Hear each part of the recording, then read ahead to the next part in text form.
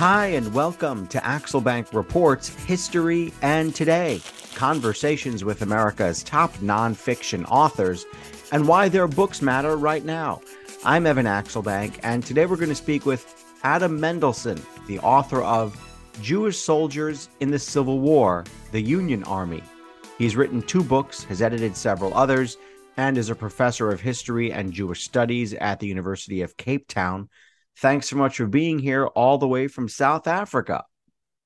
Thank you so much. Unbelievable. Before we start our interview, I want to invite listeners to our Patreon page to ask for your support in keeping the show going. Go to patreon.com/AxelbankHistory.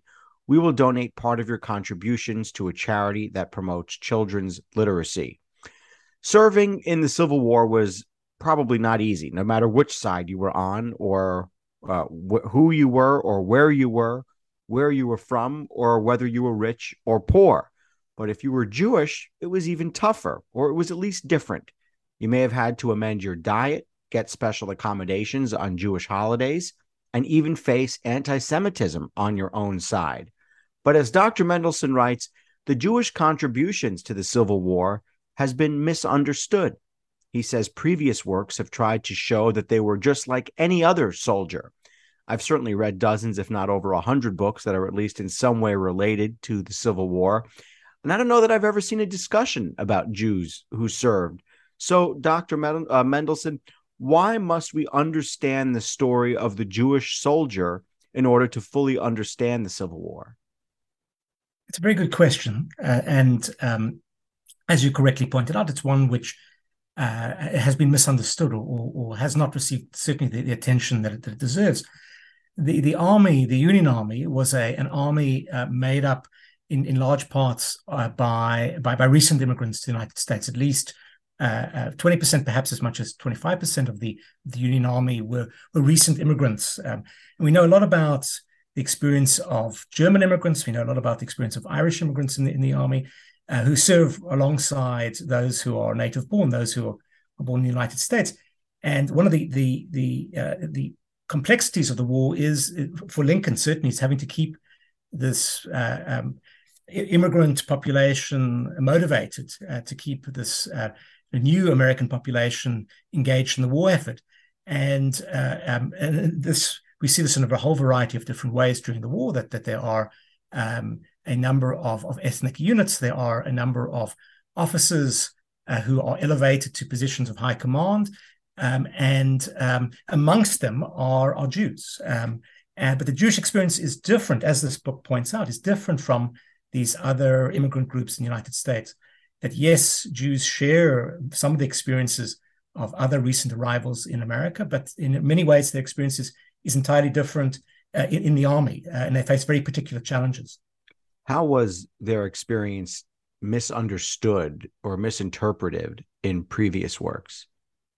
So in a variety of ways. One way was to neglect it entirely, that Jews, as you've already yourself suggested, do not feature, or the experiences have not been identified or understood as being different in many works. In other cases, they only appear at very, very particular moments in time. There are, in fact, 2 episodes where Jews receive some attention. One is a notorious episode of anti-Semitism, which comes from General Grant in December of 1862. And that episode has received some attention. Another episode which has received some attention relates to the chaplaincy, that initially the laws which are passed by Congress early on in the war restrict the chaplaincy to chaplains of a Christian denomination. And again, there's an effort by Jews to ensure that they can appoint chaplains. So these are really the only 2 episodes which receive attention, but the everyday experience of Jews passes unnoticed. And that's where the book really focuses. What does it mean on an everyday basis to be a Jew in this army? That what are the implications in a whole variety of ways for Jews, and how does the experience differ from other ethnic and immigrant groups in the army? They differ significantly. And what was the misinterpretation? How were previous scholars just not quite getting it? So in some cases, there was as I've suggested, there was in neglecting this experience entirely, and others assuming that the episodes which have received attention, so General Grant's General Orders Number 11 or the chaplaincy issue, that this was the sum totality of Jewish experience. Likewise, for example, all this attention to General Grant's notorious act of anti-Semitism in 1862, what it doesn't do is really to speak to what its implications on an everyday basis for Jews, and was this representative of everyday experience for Jews as well? Was anti-Semitism a dominant theme for Jews during the war? Your book says the most often asked question is how many, even though the book also suggests that might be the wrong question, or at least a misplaced question. But I will ask this misplaced question to just ask how many Jews served in the Civil War out of the 200,000 Jews who lived in the United States in the 1860s? Again, it's a good question, and we still have an imperfect answer to it. So there are, as you point out, we believe roughly 150,000, perhaps as many as 200,000 Jews in the United States in 1860. Of them, the vast majority live in the states which will comprise the Union, so probably at least 125,000 in the North, and about 25,000 in the South. And in terms of service, we know that a significant proportion, particularly in the Confederacy, do enlist, and that's a somewhat different story. But in the Union, again, our current estimate is at least several thousand. This book, in fact, draws upon an ongoing project to identify every single Jew who served in the Union Army. And at present, we've identified with total certainty at least 1,700. That number is somewhat, again, to focus on that number alone is somewhat misleading, because these are cases where we can definitively prove that individuals have both served and that they're Jewish. And there are many, many more who we know who have served, but we don't necessarily have definitive proof that they're Jewish, or vice versa. So I want to ask, what was Jewish life in America up until then, up until the 1860s? My family didn't really get here until they were chased from Russia in the very early 1900s. Often stories of the Jewish immigrant experience start then. And if you go to museums in New York, it seems to focus on that time period. There is the famous letter, or several letters, that George Washington wrote to the synagogue in Rhode Island. But other than that, there's not much focus on the Jewish experience in America in popular history. And I've read close to 450, maybe even 500 books. So tell me, when did Jews start coming to America? Who were they? What were they after? Where did they live? What was it like to practice here? So there is a Jewish presence in America really from the colonial period onwards, but relatively small, a few thousand at the time of the Revolution. And these are Jews who have come to America in search of opportunity, often with links to the Caribbean, for example. There are larger Jewish communities at the time of the Revolution in places like Jamaica than there are in the young republic in the early United States. And they mostly, these Jews who do make their way to America, live in coastal cities. So they live in fact, in significant numbers in Charleston. They live in Savannah. They live in Philadelphia. They live in New York.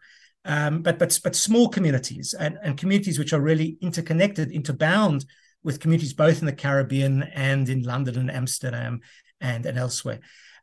This community remains relatively small. It does grow in the 1820s, 1830s, so in the decades after the Revolution, but grows very quickly in the 1840s and 1850s as part of this massive wave of immigration to the United States of immigrants from Central Europe in particular. As part of that broader wave of Central European immigration coming from the states and principalities and kingdoms, which will in future will comprise Germany. And amongst them are tens of thousands of Jews. So a community which is relatively small in 1830, by 1850 is much, much larger. It grows, community which really grows exponentially during this period.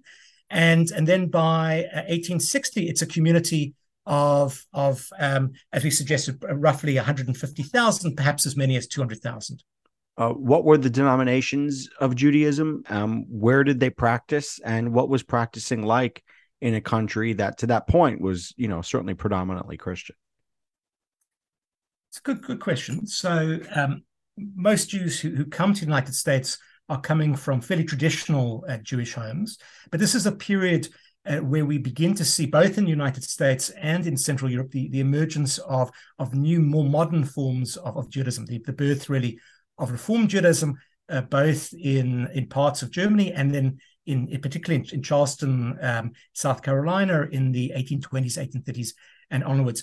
But in reality, the experience for most of those who arrive in America in the 1840s and 1850s is to move to small towns and villages in many cases in the Midwest, and elsewhere, where there are very few other Jews. So we see one of the first things that these recent arrivals try to do is to often try to create a cemetery, and then to create a synagogue, create a temple. But by its nature, because there are in many of these places relatively few Jews, these synagogues are often a sort of a hybrid. That they demonstrate they have sort of traditional characteristics. That in some cases they have more modern characteristics. But they have to cater to a community, small community with a variety of different interests, different backgrounds, etc. But this is really a period where, because of this very significant influx of Jews, we don't see anything like we'll see later in the century, where there is a far more sophisticated and elaborate set of institutions and organizations which cross the country. This is really a case of American Judaism in production, of the genesis of new forms of Judaism in America during this period. Jews were holding to their traditions even in this new modern world? In some, it's a good question. In some cases, yes. In other cases, individuals seized the opportunities of, and in some cases had to confront the challenges of being newcomers in a new land, whereas in Europe they could draw upon family, they could draw upon existing institutions, it could draw upon, or sometimes were coerced into maintaining a Jewish identity because of the repressive state in which they live. In America, freedom is a blessing and a challenge. You get to make of Judaism what you want in America, and it becomes a voluntary identity as opposed to one which has been imposed upon you. And also, because Jews disperse in America, they move west in significant numbers, they settle in small towns, etc.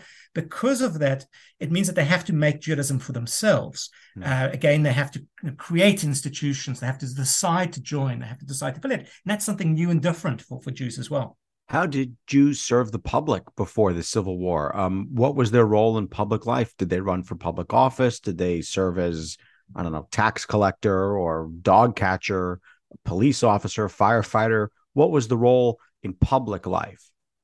Again, this is something which is new to Jews in some ways, particularly for recent immigrants. They're coming from societies where there are restrictions, and particularly public offices aren't open for Jews. And instead, in America, they find the opposite. We see, again, from very early on, Jews embracing all sorts of opportunities to become everything from the everyday roles, as you've described, so police officers and etc., to aspiring for political office as well.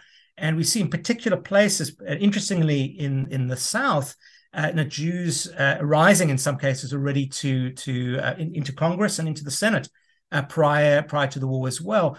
So real sense of opportunity, which is, as I said, something of a great novelty to Jews in the United States. You say that Jews enthusiastically started enlisting when the Civil War began. What examples do we have about why Jews signed up and what their motivations were? So the Jews sign up in significant numbers early on in the war, and it's a pattern which they share with many others in April of 1861. That there's a sense that this is a war for those living in the particularly in the North, that this is a war for the Union, a war for preserving a country for which they have taken tremendous risk in crossing the Atlantic and trying to establish a new life for themselves. So there's certainly a sort of tremendous patriotic fervor, which infects Jews and infects many others in particularly the early months of the war. That is certainly true of many, many Jews, but there are other motives as well, which they share again with the broader population as well. That we have interesting examples of Jews, particularly those who are economically marginal, those who've been hawkers and peddlers before the war, a very common occupation for Jews, particularly in the countryside, who find that their economic opportunity dries up. There's no money in circulation. That others have gone off to war. That no one wants to buy the goods, for example, that they are trying to hawk to those in the countryside. And again, in some cases, that's a motivation. That a sense of the military provides a sense of security, of opportunity as well. What do we know about the way Jews at the time felt about the issue of race and slavery? Obviously, slavery is the driving force behind the Civil War. And was that view subject to which side of the Mason-Dixon line you lived on? Yes, absolutely. So Jews in the Confederacy, it's something which I'm writing on, working on at the moment. Jews in Confederacy seem to in many ways follow broader patterns within Southern society. In the Union, there's a more interesting story in a way, where certainly there are some who become abolitionists. So they're particularly those who immigrate to the United States after the failed revolutions, liberal revolutions in Europe of 1848. There's some ideological immigrants who arrive, and they bring with them their liberal politics. They're 48ers, and they become involved in abolitionism for that reason. But those are minority in the North amongst within the Jewish community. Instead, Jews have reason to be very wary of abolitionism. Yes, they share some of those reasons with other immigrant groups as well. The sense that have taken risk in crossing the Atlantic, and that these are in many cases economic migrants. They want to make a new life for themselves, and that there's tremendous uncertainty in the disruption of the United States. They regard abolitionists as zealots. So certainly it's some of that. Certainly there is a Jewish angle to this as well in two ways. One way is that they have reason to fear. They've seen what's happened in Europe after the revolution of 1848, that revolution, amongst its other consequences, can cause outbursts of anti-Semitism and destabilize the position of Jews. And they fear that the same might happen in the United States. But they have another reason to be weary of abolitionism as well.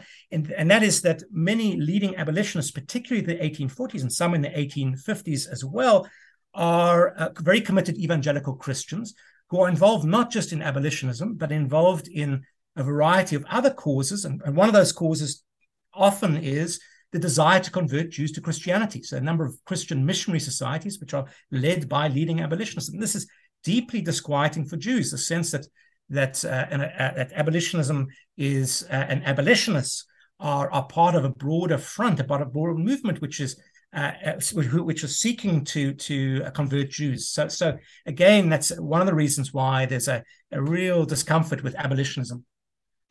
One thing about the Civil War is that it introduced Americans to one another who would have had no other reason or occasion to ever meet one another. But you say many Jews went unnoticed. I guess what was the reaction of other soldiers when they found out that there were Jews fighting alongside them? So this is where the experience of Jews differs from other immigrant groups, that unlike Irish and Germans, for example, Scandinavians, the Jews typically do not serve in ethnic regiments. We don't see a Jewish regiment in the same way that there is an Irish brigade or many, there's a German corps, et cetera, within the Union Army. So this means, and it's partly a function of the way in which the Jewish population is dispersed before the war, that Jews are living in small towns all over the place. And typically when you enlist for a regiment, you're enlisting in a local regiment. And because there are relatively few Jews in each place, it means that at most regiments will have a handful of Jews in it. A regiment of 1,000 men might at most have, a handful of examples of regiments with more than 30 Jewish soldiers within it. And this means that some Jews certainly do from the start make their identities known. They do, open about being Jews, but others are very careful to conceal their Jewish identity.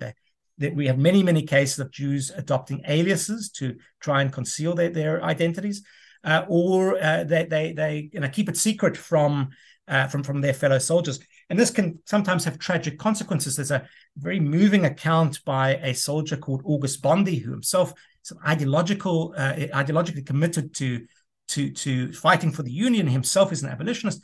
He signs up in a regiment in Kansas, and he has reason to suspect that two fellow soldiers in this regiment are Jewish, and he approaches them, and they deny being Jewish. They say, no, we're Hungarian, we aren't Jewish. One of them will then die of wounds and in a hospital. And August Bondy is then approached by another soldier who said, I have the soldier's personal effects. I have his papers. And there are these letters written in Yiddish in amongst the personal effects, which he can then read, which clearly demonstrate that the soldier is Jewish, the soldier who'd said to him that I'm not Jewish. And this is an example of a desire to conceal identity because of potentially the repercussions of that. So we certainly have cases where a revelation of being a Jew leads to hostility, leads to anti-Semitism, leads to all sorts of day-to-day inconveniences or torments for soldiers. But we have the opposite as well. We likewise have Jewish soldiers where there's a sense of excitement of meeting a Jew as well. What were some of the things, or give us some examples of daily life and whether they were able to keep kosher, whether they were able to observe the Sabbath on Friday night and Saturday morning, whether they were able to celebrate Passover and Hanukkah and all the rest of it? The army makes few allowances for religious practice more broadly. Yes, either way. Yes, there are chaplains. Or at least there's a provision for the appointment of chaplains. Yes, there's provision made for Sabbath on Sunday, but often observed in the breach rather than easily observed by soldiers. But when it comes to Jews, there are really no accommodations. The army subsists on a diet which is very heavy on pork. And again, soldiers, Jewish or not Jewish, complain about the unvarying nature of this diet, that you have bacon, salt pork, bacon, etc. and this is makes it very difficult for a traditional Jew to serve and to maintain kosher dietary laws. But likewise, it's an army which campaigns for the most part away from areas where there are significant Jewish communities. And Judaism in particular is a religion which where belief certainly is important, worship is certainly important, but there are a whole variety of day-to-day rituals, of weekly rituals, of festivals, which rely on, which are centered on family, which are centered on community. And being an isolated Jewish soldier in the army, it's very, very difficult to do this, to find other people to worship with, to have a commanding officer who provides allowance for time to worship on for Passover, Seder, etc., etc. So do we have records of those holidays being celebrated? A Passover, Seder, a Hanukkah menorah lighting under the moonlight somewhere? So we have some examples of exactly this. So we have soldiers, for example, during the siege of Petersburg, so in late 1864 into early 1865, where we know they write to a rabbi asking to be sent all sorts of religious articles. They want prayer books, they want tefillin, etc., so that they can worship together. Likewise, we have an extraordinary story from West Virginia early in the war of a Jewish soldier who he describes to us how he and other soldiers send off to Cincinnati. The sutler who's attached to their regiment returns to Cincinnati and brings back with him Passover matzah, unleavened bread, so that they can celebrate Passover together. And it describes their efforts to celebrate Passover, to make this a special meal. They have none of the traditional items required for Passover Seder.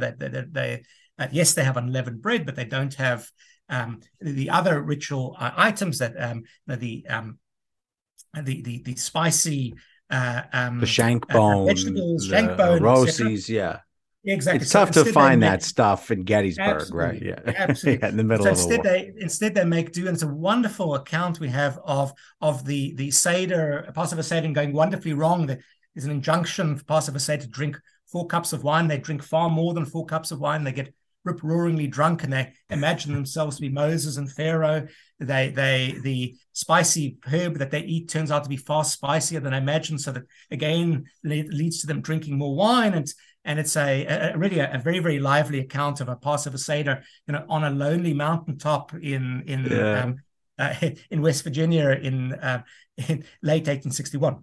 The Passover Seder can be quite grueling to begin with. I can't even imagine at the mountaintop in West Virginia during the Civil War.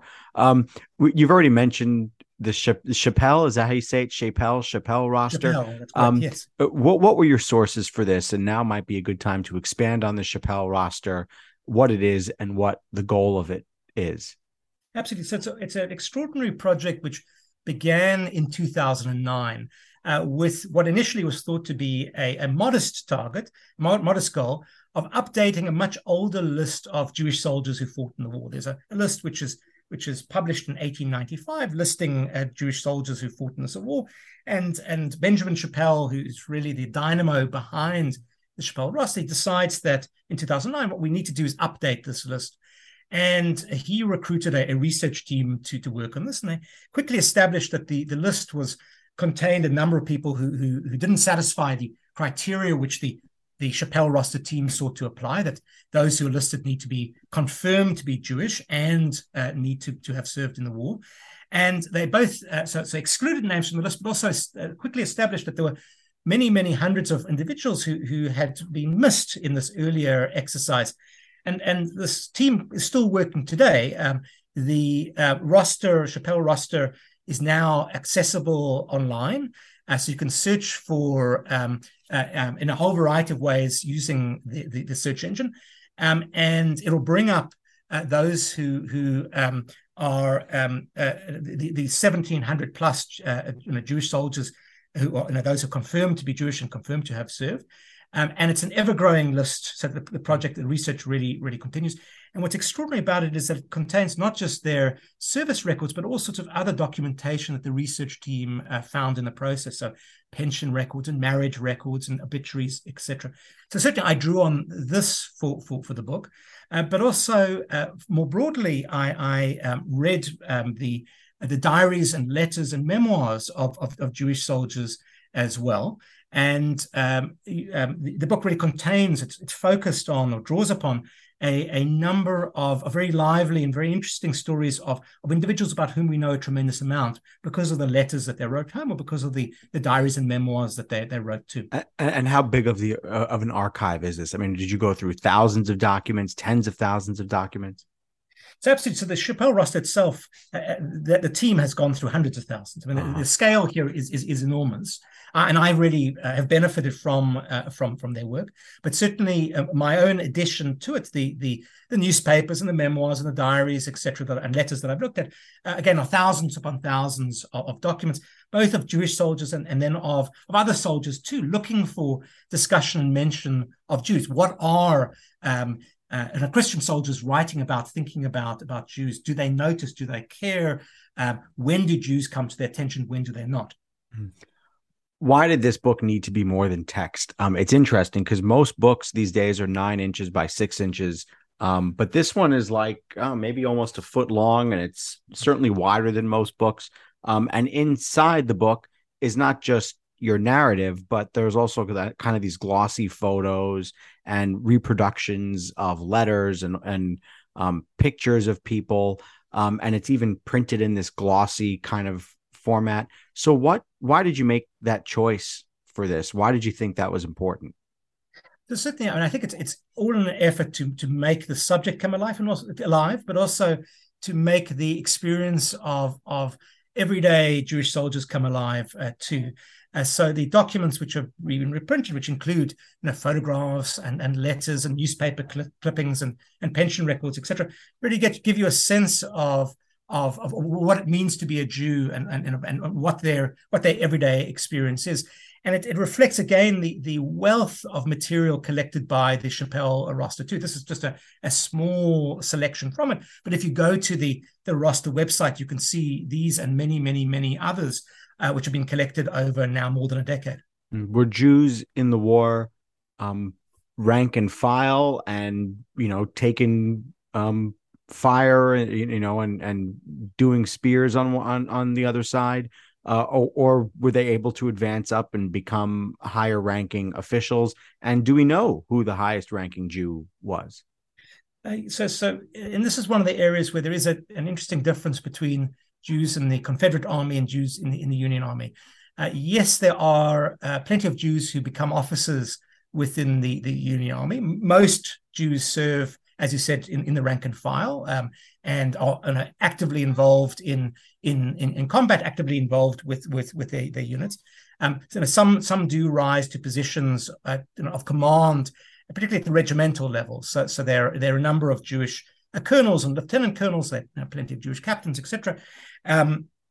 We don't see in the Union Army a phenomenon we see in the Confederate Army, which is Jews rising into staff rank, rising to become much more senior in rank.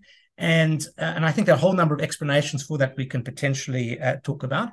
But it does seem to be variation in terms of where Jews enlist to. So in other words, that despite the fact that there are many, many more Jews who enlist in New York than for example, in New Mexico, we see a disproportionate numbers of Jewish officers in New Mexico relative to New York. So there's that interesting variation, which might point to some anti-Semitism within, for example, regiments raised in New York and relative to elsewhere. But also this fascinating pattern which I think it is held in common with other ethnic and immigrant groups too, where some of those who enlist to begin the war as colonels at sort of a senior officer rank and have pre-war military experience either in Central Europe or in pre-war militias in Pennsylvania or elsewhere, that they don't thrive within the military, that their pre-war military experience is actually poor preparation for being an officer in a very new type of war, which the Civil War is. And we see the opposite amongst a number of very talented, bright, capable Jews who enlist, again, sometimes as privates, sometimes as sort of junior officers, and they rise through the ranks because they demonstrate capability under fire, capability in command. And the book, in fact, highlights a number of cases of this kind of individuals who succeed in this way. So do we know who the highest rank was, who achieved the highest level? Good question. There are a number of Jews who become colonels during the war. There are after the war, or very late in the war, they are breveted. They receive sort of the honorary promotions, and there are a number of Jews who become, for example, brigadier generals. But in effect, it's an honorary promotion as opposed to a rank that they hold. A permanent rank that they hold within the war, but there are a number of Jewish colonels in the Union Army. And now we have one who's risen to become second gentleman of the United States. Let me ask. I have a few names written down. I was curious as to who was on the cover. Who is Lieutenant Colonel Edward Solomon? Just give us a quick synopsis of who he is and why he made the cover. Absolutely. So he's an extraordinary figure, and he's an individual who is breveted after the war. He in fact is breveted several times, and in fact after the war is appointed by then later President Grant as the governor of the Washington Territory. So his reward really comes after the war. He's again a young immigrant who makes his way to Chicago, and enters into politics just before the war in Chicago, becomes an alderman in Chicago. He then joins a regiment in Illinois early on in the war. He has a mixed experience within this regiment. He then leaves the army and re-enlists in 1862, and re-enlists in a regiment raised in Chicago. And it's a regiment which initially, it's the 82nd Illinois Volunteer Infantry, a regiment initially which has a very, very bad experience. It's sort of, in effect, is badly mauled at Chancellorsville, and then again at Gettysburg, and then is transferred from the Eastern Theater to the Western Theater. And it's here that Edward Solomon comes into his own, because this regiment, which has a very, very tough, really first 6 months under arms, will be very, very involved in the Atlanta campaign, so under Sherman. And we see then Edward Solomon, in effect, who's commanding the regiment, because the colonel is injured for long periods of time, is away for long periods of time. That in effect, it's Edward Solomon commanding this regiment. And if you read battlefield accounts then of during the Atlanta campaign, and later as well in the March to the Sea, the same regiment is involved there, and then in the Carolinas too, that this regiment has an extraordinary ability at critical moments in decisive battles to appear and to play a decisive role, with Edward Solomon leading the way. It's one of the curiosities to me, despite the fact that he is being mentioned in dispatches, being mentioned in correspondence after battles, and clearly is very distinguished and very, very capable, that he isn't advanced beyond the rank of lieutenant colonel. And again, I think there's a story there difficult to detect, but I suspect that his Jewishness might have counted against him. But certainly he's rewarded after the war for his service. Two more names here. One is Colonel Grun and his efforts on Yom Kippur. I don't want to compare him to a baseball pitcher who became famous in the 50s and 60s, but tell us the story of Colonel Grun. So Colonel Grun probably doesn't exist. Colonel Grun is probably a figment of a newspaper reporter's imagination. That there's a newspaper report, an account, actually just after the war, which appears in a newspaper in Vienna, describing Colonel Grun as having again acted heroically in battle, having encountered a fellow soldier who asks him for water. It's the Day of Atonement, it's Yom Kippur, and he scolds the soldier, saying, how dare you break your fast by wanting to drink water during this battle. And Colonel Grun is then described as having returned to again wounded, returned to a hospital in the rear, and to have joined a collection of other soldiers in reciting the Shema, sort of a holy Jewish prayer, and this prayer in a way then spreading through the broad army, and in effect, the newspaper seems to suggest perhaps aiding in the victory of the Union Army. This is Colonel Grun and his exploits is used by this newspaper and more broadly as a demonstration of the wonders of America, of an ecumenical army where Jews are serving alongside others. And there is, even though he doesn't exist, there's a truth to this, that Jews are, as this newspaper describes, some Jews serving alongside Catholics and Lutherans and all sorts of others. And that to European newspaper readers, there's tremendous novelty to this, a sense that this really is how America is so different from their own experience. But again, and I think that even though he doesn't exist, it really does speak to these broader truths about why this war is so striking to Jews abroad. Yeah, you can fight during the civil. You can fight in the Civil War on Yom Kippur. Just don't take a drink of water. Absolutely. I'll try and remember that.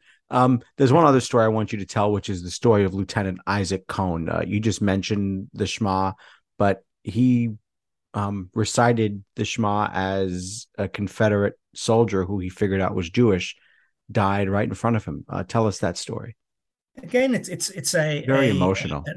Absolutely. So again, we have a number of accounts of this kind. This is one of the great fears of a number of Jews who enlist in the war, is that as more broadly, this is a war which divides families, a war which divides the country in 1861 and thereafter. That this will pose a particular challenge for Jews, that they too will have this. Again, a novelty for Jews, an ability to volunteer for an army, to enlist in an army, something which is a new experience for Jews in historical terms. And that what it might mean is that you might encounter your fellow Jews on the battlefield. That it might mean that your musket shot, your bullet might result in the death of a Jewish soldier on the other side. And so we have accounts again of the kind that you've described, Isaac Cohen, where Jews do meet on the battlefield, and sometimes sort of family members. Some who fight for the South, some who fight for the Union, some who fight for the Confederacy. Again, we have accounts of Jews who meet in this way, or sort of strangers who encounter each other as well. And we see examples of a variety of different kinds, generally of a sense of solidarity and connection, that particularly in extreme moments, as with the Isaac Cohen story, where yes, there's a sense of fighting for different causes and being deeply committed to the cause that you fight, but also a real desire to maintain links and to ensure that these links survive the war too. And we see this again and again, particularly when Jewish soldiers in the Union Army are stationed in or move through towns where in the Confederacy in the South, where they encounter fellow Jews, and there's a real sense of a desire to build or maintain a sense of solidarity despite the war, to in fact, in a way, not talk about the war, but to talk about what unites them. What did Jewish soldiers think of Lincoln, and what did Lincoln think of them? Very good question. So there's a wonderful book called Lincoln and the Jews, which explores Lincoln's relationship with Jews in more detail than I do. But certainly this book deals with what do ordinary soldiers think about Lincoln.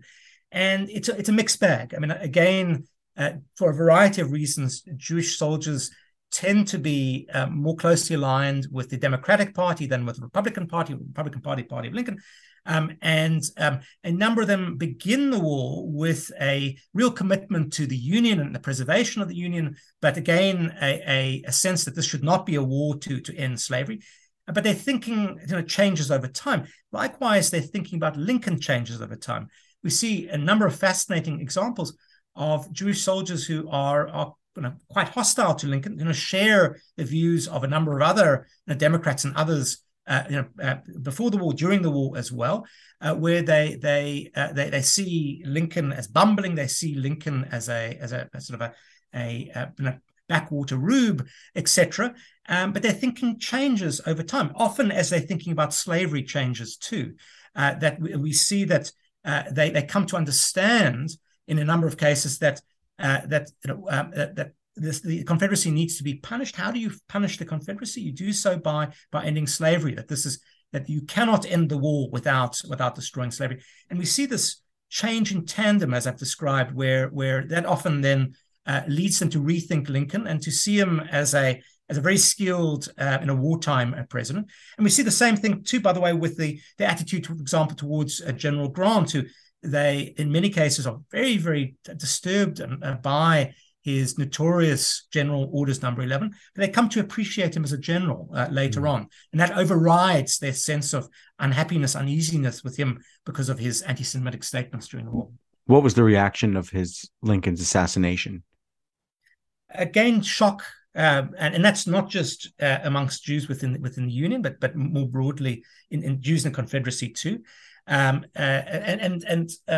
again, it reflects the way in which Jews have become much over the war. Even those who are Democrats have come to appreciate Lincoln and what he's done.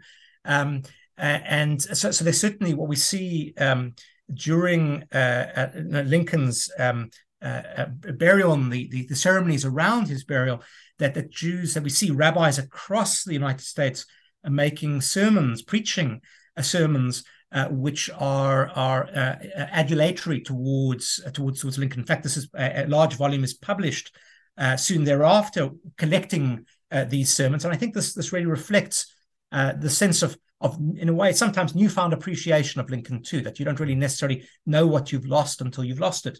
Do we know how many Jews died in the Civil War?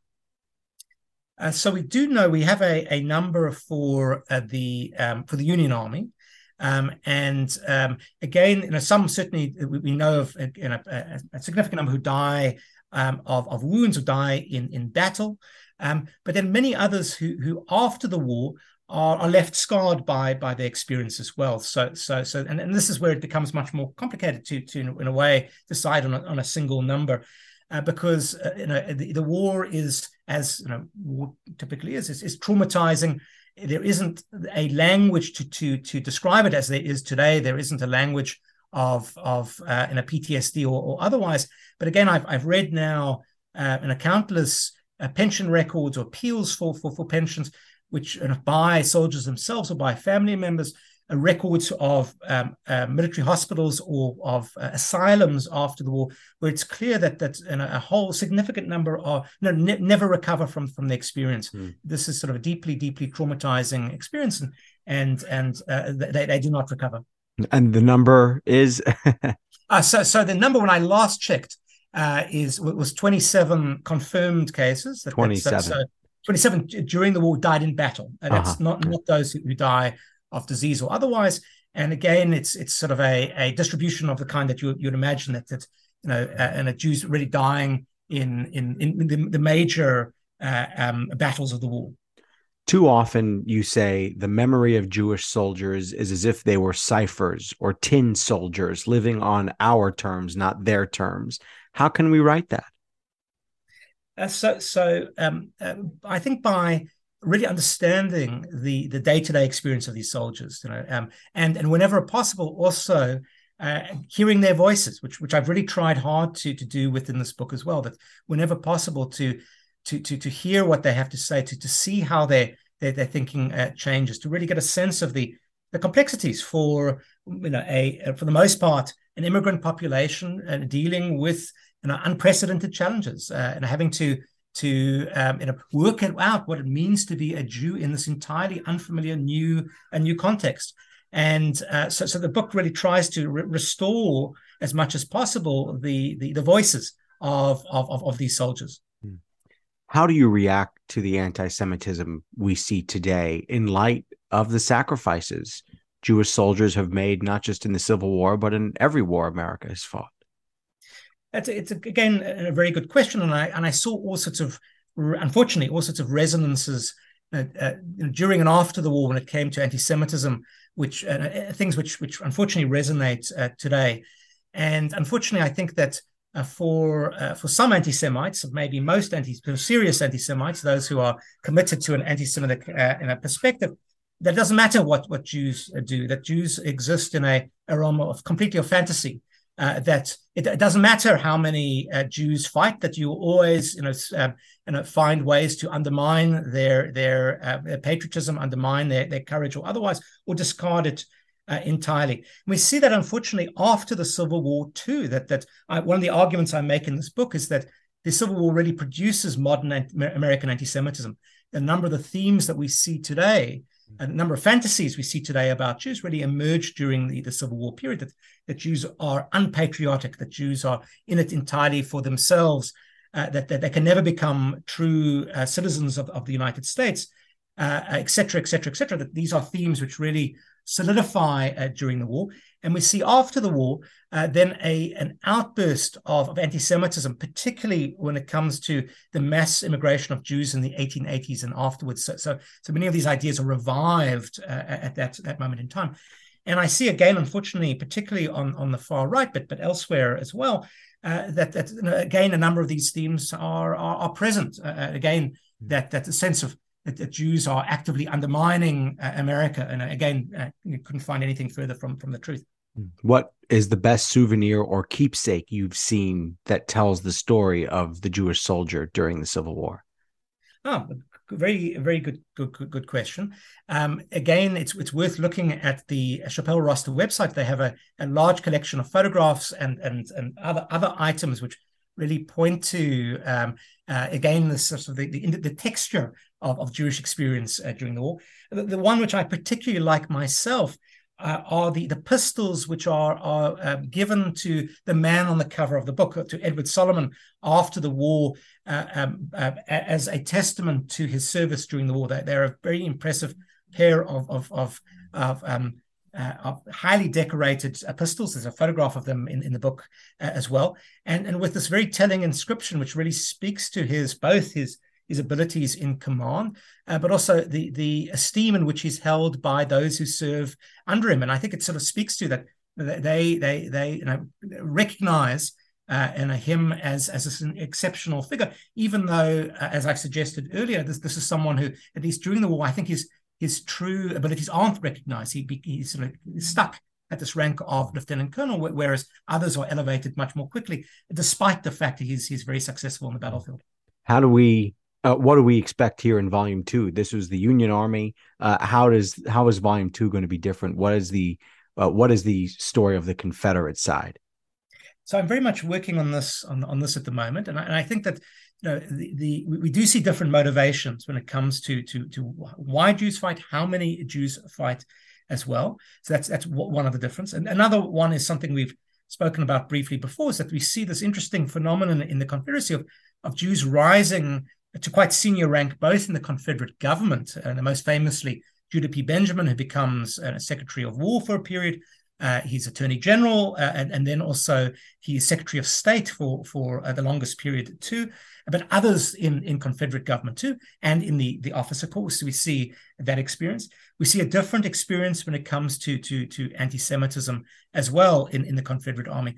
So all of those things are distinct. But one of the other things which sets Jews apart in the Confederacy is obviously the cause for which the Confederacy is committed. And I have all sorts of, I think, interesting things to say about Jews and slavery and rates of Jewish slaveholding, and whether slaveholding is a factor amongst Jews who do enlist. How significant is it in their thinking? Things of that kind. So again, a very sensitive topic, which I'll deal with as well. The idea of Jewish slaveholders is just wild to me. And we had a discussion about this at a recent Passover, just trying to get our heads around that ideological leap that would have been required, given what Jews have been through very famously during Passover. I mean, what did they say during Passover, right? All right, a couple more here, and then I'll let you go. Which other war would be most interesting to write about as far as the Jewish experience? We know something about the Jews during the Second World War. There's a very good book, GI Jews, which deals with Jewish soldiers during the Second World War. But we know much less. There is a book about a good book about, likewise, the First World War, but it doesn't necessarily focus as much on the everyday experiences of soldiers. And I think that, again, the First World War presents very interesting challenges to Jews, because if you think about in the United States, because again, if you think about their background, that these are individuals who have, in many cases, left the Russian Empire to come to America. In some cases, have fled the Russian Empire to come to embrace the freedoms of America, and yet the United States is fighting against Germany and Austro-Hungary. At least for a time, allied with Russian Empire. So again, the sort of this interesting complexity that presents, and we know again relatively little about this. What does it mean to be a Jew in a vast army which is thrown together relatively quickly? Is it different from the Second World War? Is it different from the Civil War? Again, it's something we'd love to know more about. Likewise, again, we don't know much about, for example, Jews in the Vietnam War, and again, it would be very fascinating to know, is there something distinctive about Jewish experience? I thought it'd be super interesting to write about the Muslim experience, an American soldier who is a Muslim serving in Iraq or Afghanistan. Absolutely so. That's again, all the complexities that this is likely to present. Listeners will know that I've asked this question before, but I want to ask: what would a memorial to Jewish soldiers look like if you could design it? Oh, it's a really wonderful question. So one of the things that my book argues is that there's a memorial culture which develops immediately after the war. That there are graveyards which are created, which we're familiar with today. That the great graveyards marking Civil War sacrifice. But what's striking, and then a variety of monuments which are created both in larger cities but small towns across the United States. One of the surprising things that my book found is that that Jews, at least initially, did not participate in this memorial culture, that we don't see Jews creating memorials and monuments. And it's one of the really, there's a bit of a mystery around this, which I try and understand. And I think it, again, speaks to the difficult experience Jews have had during the war. In a way, today, if we were to create a memorial for Jewish service in the war, it would be of the kind that I think the Chappell Foundation has created. That I think this method and intention of identifying everyone who serves and understanding their experience and humanizing them, trying to understand, what are their lives like during the war, what are their lives like after the war, who are they, where do they come from, that this giving a name to individuals who otherwise are anonymous. I think this is a very modern form of memorialization, and it certainly aids me as a scholar, but also gives life to those who otherwise are forgotten. What's Jewish life like in Cape Town? So lively. There are many fewer Jews in South Africa than there once were, but it's a community with now about 13,000 Jews in Cape Town. They're small by New York, New Jersey standards, but with a whole variety of institutions, of communal organizations. Otherwise, it's very, very lively and a communal life. So and again, South Africa is an interesting place. But one of its features is that we have many other problems, but one of the problems we don't have is anti-Semitism. That's it's sort of, again, a striking feature of South African life is that is a relative absence of anti-Semitism. Lots of hostility towards Israel, but that's a different story. What's it like studying America from overseas? How does that change the view of a historian?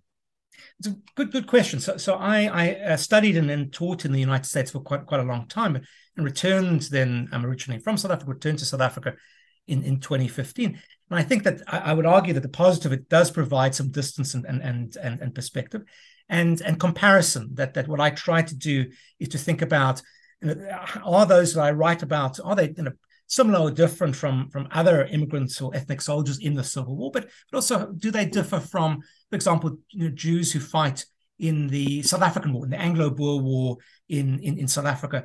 So it does, and I think, lend itself to that sort of comparison. That's been one of the features of my approach and of my work is trying to use distance in beneficial ways. At the same time, I'm a great beneficiary too of the fact that the Chappell roster and their material is all online, and likewise that there's a tremendous amount of digital material available. So I can read. It's an extraordinary thing, but I can read the letters written in 1861 from the comfort of my desk in Cape Town. Amazing. What a world. Dr. Adam Mendelsohn, the author of Jewish Soldiers in the Civil War, the Union Army. Thanks so much for being here. Thank you so much. I shouldn't say here, I should say there, but thanks for joining us. I want to invite listeners to our Patreon page to ask for your support in keeping the show going. Go to patreon.com/AxelBankHistory. We will donate part of your contributions to a charity for children's literacy. Thank you for listening to Axel Bank Reports History and Today, conversations with America's top nonfiction authors and why their books matter right now. Check us out on Facebook, Twitter, and Instagram at Axel Bank History. We update those with clips from the show, guest announcements, and book recommendations. See you next time. Thanks.